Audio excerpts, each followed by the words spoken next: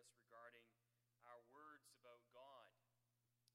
And if the psalmist takes pain to reply to God in a particular way, surely we as God's people must learn also to speak of him and his ways particularly. So we turn in our catechism to Lord's Day 36. You should find that in the back of your psalters on page 549 if you'd like to read along. Lord's Day 36 consists of two questions and answers, beginning with question 99, which asks, what is required in the third commandment? We are not to blaspheme or to abuse the name of God by cursing, perjury, or unnecessary oaths, nor to share in such horrible sins by being silent bystanders. Rather, we must use the holy name of God only with fear and reverence, so that we may rightly confess him, call upon him, and praise him in all our words and works. Is the blaspheming of God's name by swearing and cursing such a grievous sin that God is angry also with those who do not prevent and forbid it as much as they can? Certainly, for no sin is greater or provokes God's wrath more than the blaspheming of his name. That is why he commanded it to be punished with death. Beloved congregation of our Lord and Savior Jesus Christ, this morning we took opportunity from the words of our Lord to be reminded about how we ought to live our life, in light of his coming. Certainly as we contemplated that, this does not only refer to the things that we do, but also even to the things that we say. One application was regarding our Christian witness or speaking of Christ to our ungodly neighbors, that they may know there is a day of judgment. Now, when we think about what we ought to say or how we ought to speak, I suppose primarily our thoughts when we're thinking about the Ten Commandments will go almost immediately to the ninth. And we'll speak then of simply bearing false witness, that we ought not to do this, or we ought not to lie, but instead we ought to substitute it with the truth. But even as we make our way through those 10 commandments, we find that God warns and instructs us what comes out of our mouths in the third commandment before the ninth. The truth and lies, as important as those subjects are, there is indeed a far greater subject before us this afternoon. That is of God, or particularly his name, which is holy and to be used only then in a reverent way, or in a way that seeks to honor him. So that in our Christian witness and lives, attention is not first turned to us and what we say, but to God whose name is above every other name. Simply by way of summary then, the Christian heeds God's instructions in the third commandment.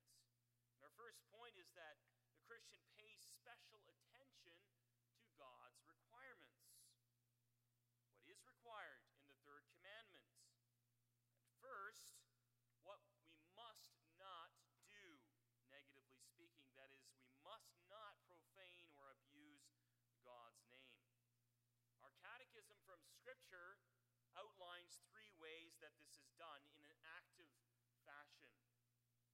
The first is cursing, or what Jesus called in our Scripture reading, blasphemy, which is the most heinous and most obvious way that men abuse God's name.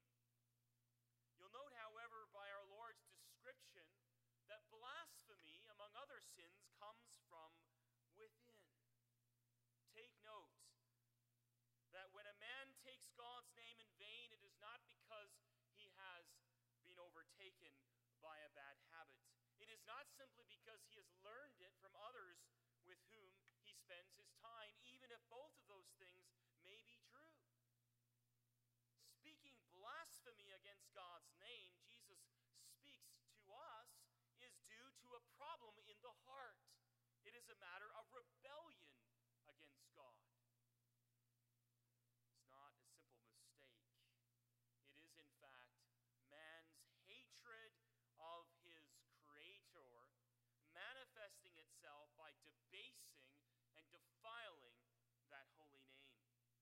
sometimes even mixing it with his sinful words and deeds.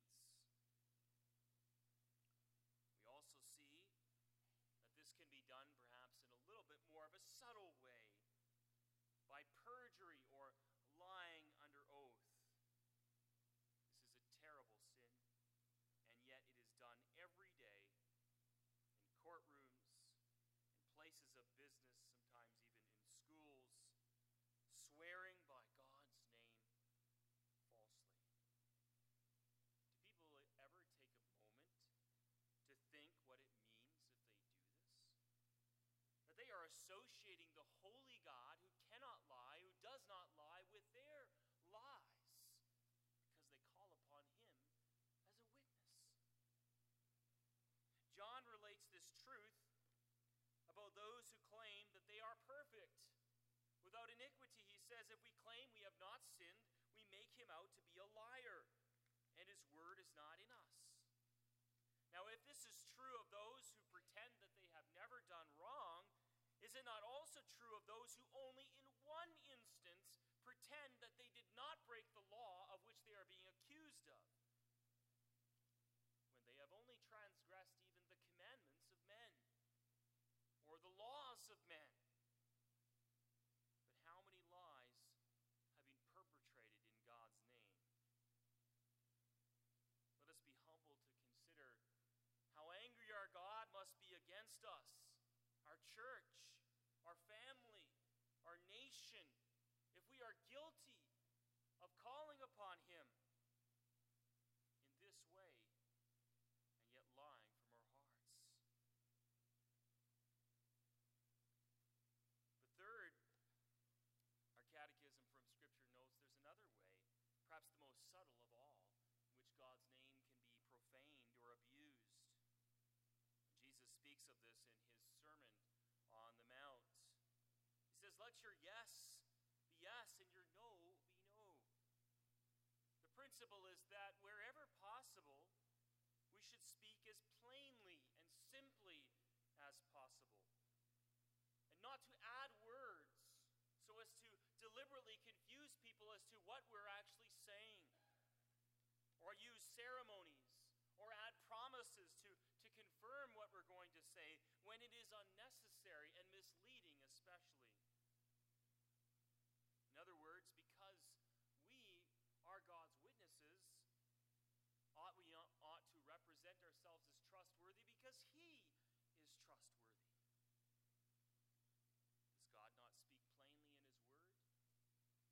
Does he not tell us precisely how we ought to live and what we ought to do? Does God deliberately confuse his people so that they do not know what he wants from them?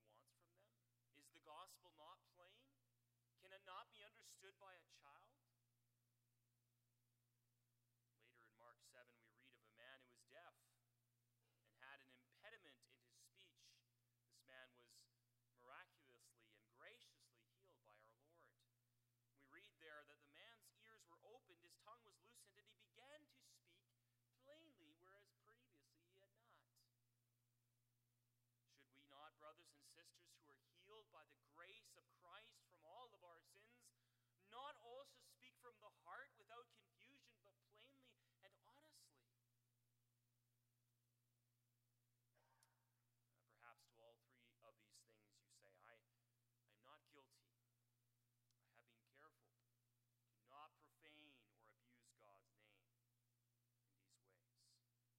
But let us see rightly, so often the commandments are not just negative but positive. But there is another side to the requirements that God has given to us in the third commandment. And therefore, rightly, answer 99 of our catechism instructs us also what we must do, which is to use God's name with fear and reverence. It also has three applications. The first is to confess. To confess. This morning we heard a confession from a brother and sister. They promised certain things, not just before you and I, but before God Almighty, asking him to keep them faithful to those vows. Many of us have taken marital vows, promised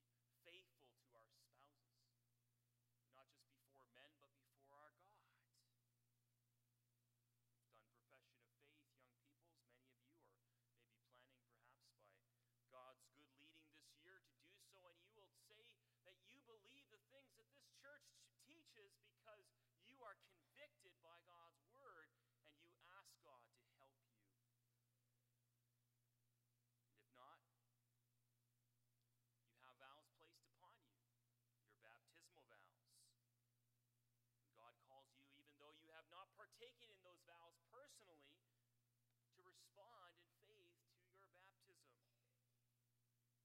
All of these things impress upon us that confession by Christians is not a haphazard thing, nor a small thing, and certainly not to be avoided because people do abuse God's name.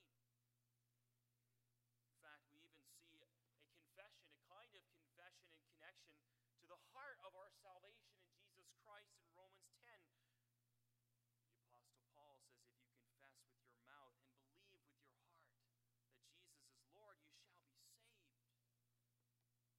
Now, this is not to suggest or to confuse you that our obedience to the third commandment is what in whole or in part saves us, but impresses upon us again the importance of the name of God and knowing what we are saying when we call upon that name, such as a positive application of the third commandments. But we also call upon God too, as our catechism notes, or in worship, recognize him together as his people. And one of the reasons we worship our God among so many others is because, as some have noted, God himself is never named by man. Notice that in the Bible. Man, unless he seeks to make an idol from his own heart, never attributes to God a name and says, this is what I will call you.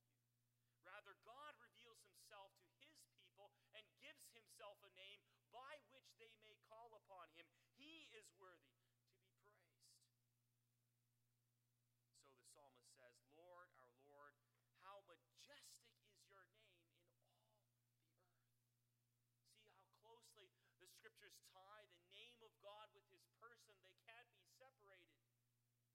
His name is majestic, or another translation has it as excellent, worthy to be praised, worthy to be called upon by his name. Not a nameless or faceless God.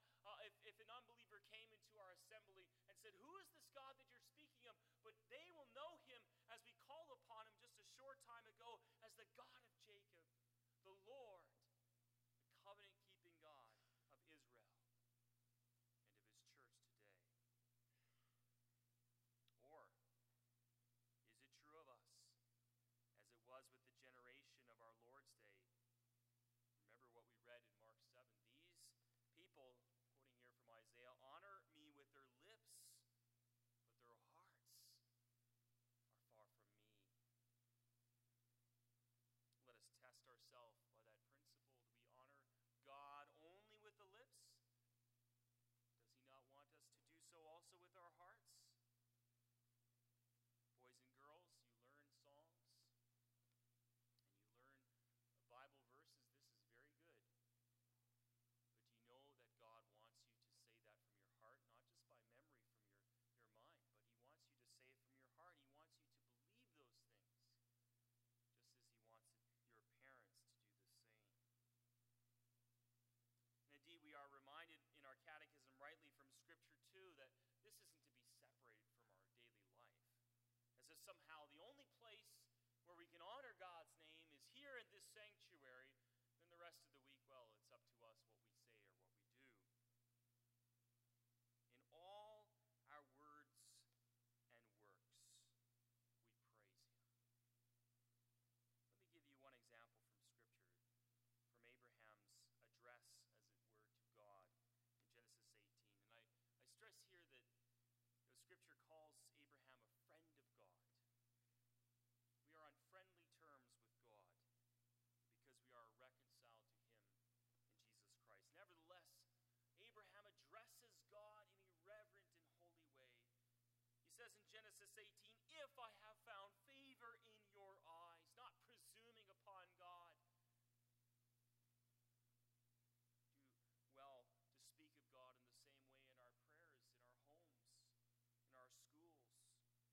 If I have found favor in your eyes. And then he says, I have been so bold as to speak to the Lord, though I am nothing but dust and ashes.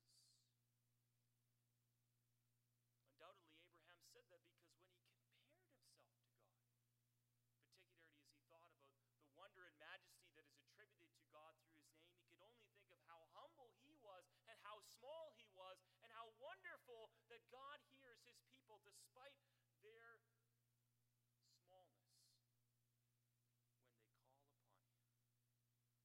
And they call upon him because his name is wonderful, because God is wonderful to us.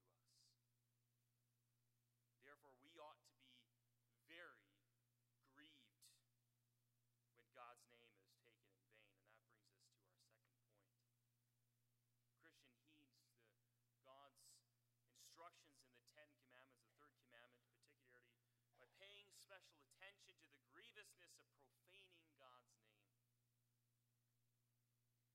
Question 100. Is the blaspheming of God's name by swearing and cursing such a grievous sin that God is angry also with those who do not prevent and forbid it as much as they can? I mean, is it really that bad? Well, man thinks it's a light thing or a small thing to take God's name in vain, precisely because he thinks God's name or God himself is such a light or small thing. We are reminded very strictly, you might say, in Scripture, this is not the case. For first, God's wrath is kindled against those who profane his name. Now, surely we all know, we all believe that any sin that man commits is worthy of God's judgment. But notice that the third commandment, its an original rendering, includes a phrase that is not coupled with any other commandment. I remind you that some of the commandments have promises. This one has, we might say, attached to it a threat. The Lord will not hold anyone guiltless who takes or misuses his name or takes his name in vain. As if to say, do not rush over this commandment quickly. And don't think that by misusing my name that I will overlook it. As if I could ignore it when my name is attacked and assaulted in this way.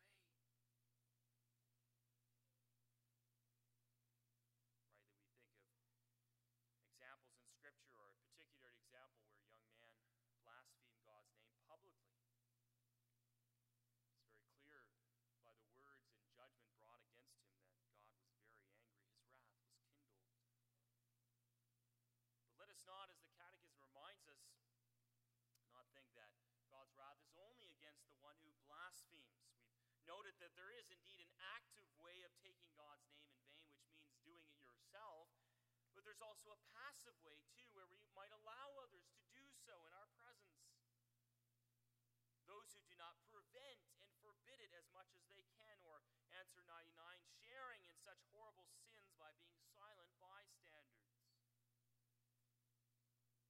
Certainly in the church, say in the catechism room or something of the kind, we would be absolutely revolted, I think, by someone taking God's name in vain in the midst of an assembly of Christians. But this is done all the time in the world. We might well ask ourselves this question and even wring our hands and say, well, what have we to do with this? How are we to deal with such persons who do not honor God as we? Well, it is true that we live in a particular time. Wisdom, as we noted this morning, causes us to reflect upon what time we live in. There is a lot of blasphemy going on, not just in the workplace, but in public gatherings, television, and movies. It used to be that people were fined for such things. It's our government's responsibility to do so. But pretty much no one even bats an eye. And if you were to say something, I imagine quite a few would stand up in defense of that person in the name of free speech. Certainly the time of the writing of the Catechism was different than ours, and we would be wise then to note that difference. There were great sins of that day and age, don't get me wrong, but to a degree, even if people wanted to blaspheme God directly and publicly, it would have been harder because so much more of culture was, at least in a sense, saturated by a Christian presence. Yet at the same time, that doesn't mean we are any less responsible for bearing witness to the glory of God. It seems to me that if someone persistently abuses God's name in our presence, then at least we have the responsibility to correct them and tell them why that is such a horrible thing to do, whether in your presence or in the presence of anyone else. Doesn't make it any less sinful or more sinful that they say it while a Christian is standing by. It's because they're offending God. If they persist, and if they insist they will have the freedom to do so, then obviously we cannot stop their mouths, but we must leave them to the judgment of God. But brothers and sisters, we should never tolerate it in our homes. And we should never tolerate it in our places of business. And for those who want to speak that way, may be invited to leave and not come back until they cease from abusing the name of our God. We have to be firm on this. Not merely because of God's wrath, but because of the grievous nature of this sin. God's wrath is a response to sin. We should not be simply grievous about God's response. We should be grievous about the sin, about the transgression.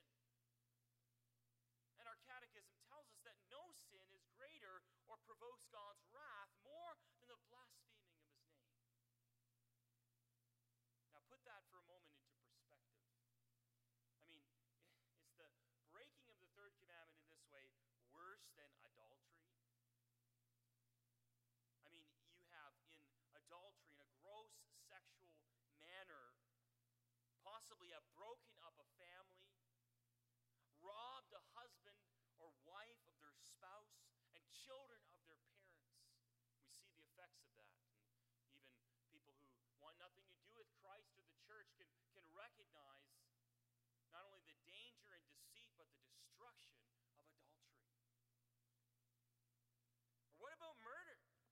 Are we really going to say, is it really rational? Is it logical? Is it reasonable to say that this sin provokes God's wrath more than that of murder? I mean, you take a person's life. You've robbed loved ones or families of their loved ones. And in the shedding of blood, as you see plainly in Genesis 4, it even cries out to God as a testimony of our wickedness. Can the blasphemy of God's name really be worse than that? But let us remember that as terrible as violating the 6th and 7th commandments in those ways that we described are, they are a violation of what?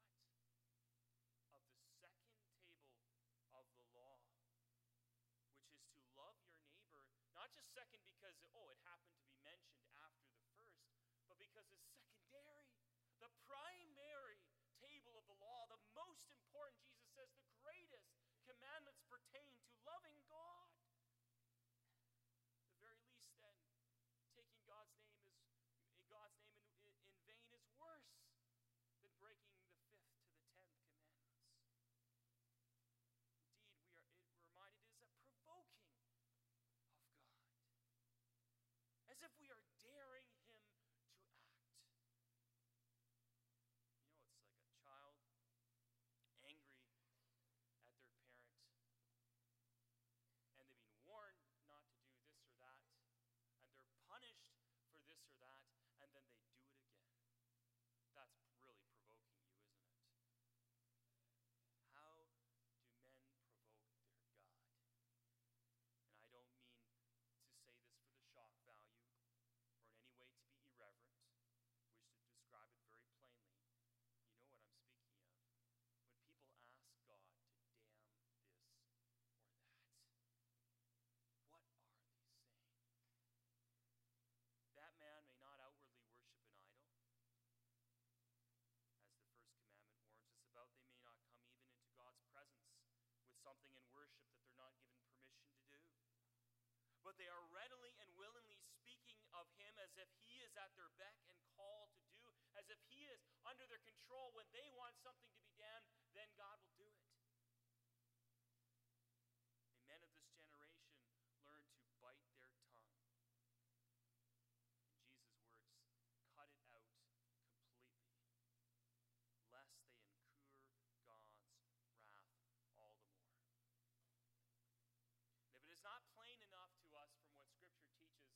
concerning the heinousness and the grievousness of this sin, let us, under this second point, consider, third and finally, the penalty for disobedience. God commanded it to be punished with death. And you recall that in the Old Testament law there were certain capital crimes, some of which it was required that the person who committed such an offense, if found guilty, would have their life taken. Catechism reminds us that blasphemy was one of these. In Leviticus 24, verse 16, we read, "Anyone who blasphemes the name of the Lord is to be put to death. The entire assembly must stone them. Whether foreigner or native born, when they blaspheme the name, they are to be put to death." Note a few things from that text. Not just the elders or the judges of that day, but the entire body of Israel who were assembled were to see to it they had the responsibility to make sure that the blasphemer die. Even if it was a foreigner, a person who did not belong to the body of Israel, they were to be put to death.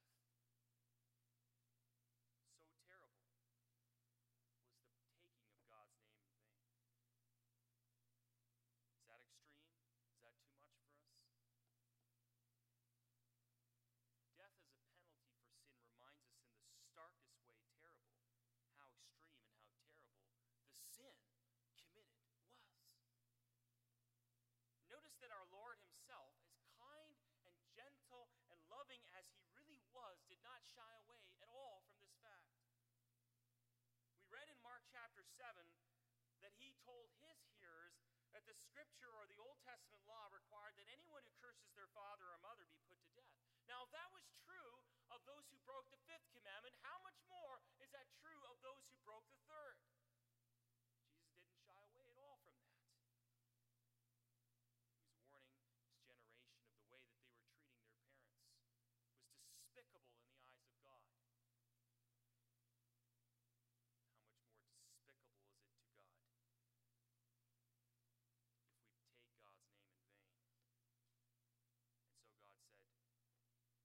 vain? And so God said, "This is what I need to do in order to show you." The problem is not with God or his ways. The problem is that the mention of the sin of the third commandment hardly makes an impact on the natural fallen man at all. So God adds the punishment to the transgression that men might see in it all of its heinousness. Now you say to me, "But I've never seen it." I mean, we can read of it in the Old Testament law, believing that those penalties have passed away. Say, where is it demonstrated today? How do we know that God really does take it all so seriously? If those times, as it were, have passed on. Well, I remind you of no one less than our Lord and Savior Jesus Christ. I remind you that our Lord was charged with a number of crimes, and not just crimes against the Roman government or against the civic order of the day, a disturber of the peace. He was actually charged and punished as a blasphemer. You remember that? Because he dared to make himself equal with God. And so men hated him for that. They charged him with breaking the third commandment. And what did they do to him? They crucified him. They killed him. They executed him. And isn't it on the cross, beloved? On the cross of Jesus Christ, particularly as it is preached to us, as Paul makes plain to the Galatians, it is publicly displayed, we see the wrath and anger of God against sin, the pouring out of God's anger and wrath against blasphemers on the cross. The horrible darkness of that day, the shaking of the earth, and the crying out especially of our Lord, having been forsaken, we see really how God is going to deal with those who dare misuse his name. And yet, on that cross, there was a man who had never blasphemed God. And more importantly, he had always his Father in word and deed. So why did he die? Did he just die as a blasphemer to show us how bad our sin is, including any violation of the third commandment? The answer we know well is no, not just that. What he did is demonstrate and prove that even blasphemers can be saved if they come to God in true repentance and faith.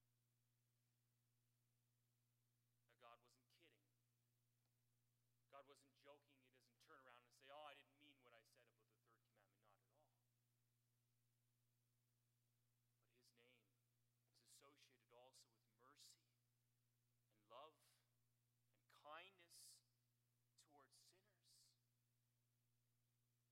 Reminded so deeply and so wonderfully by the Apostle Paul of that name that is given to him that is above every other name. He's the Savior. He's Jesus. It's wicked men like John Newton may know of his biography or of his life. A wicked blasphemer. Man who by every understanding of the commandments should have died, should have been punished by God, and God saved him. There was nothing in John Newton or any one of us here that moved God to look upon us with kindness. It wasn't because we spoke of God's name with such honor and exaltation that suddenly one day God was moved to say, to look upon us, "Yes, you shall be my child." No.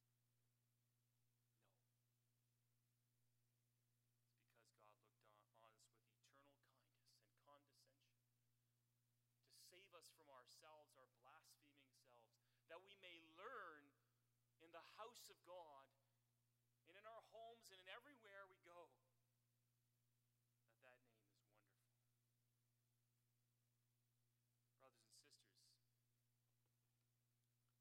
Brothers and sisters, let us understand then what God wants from us.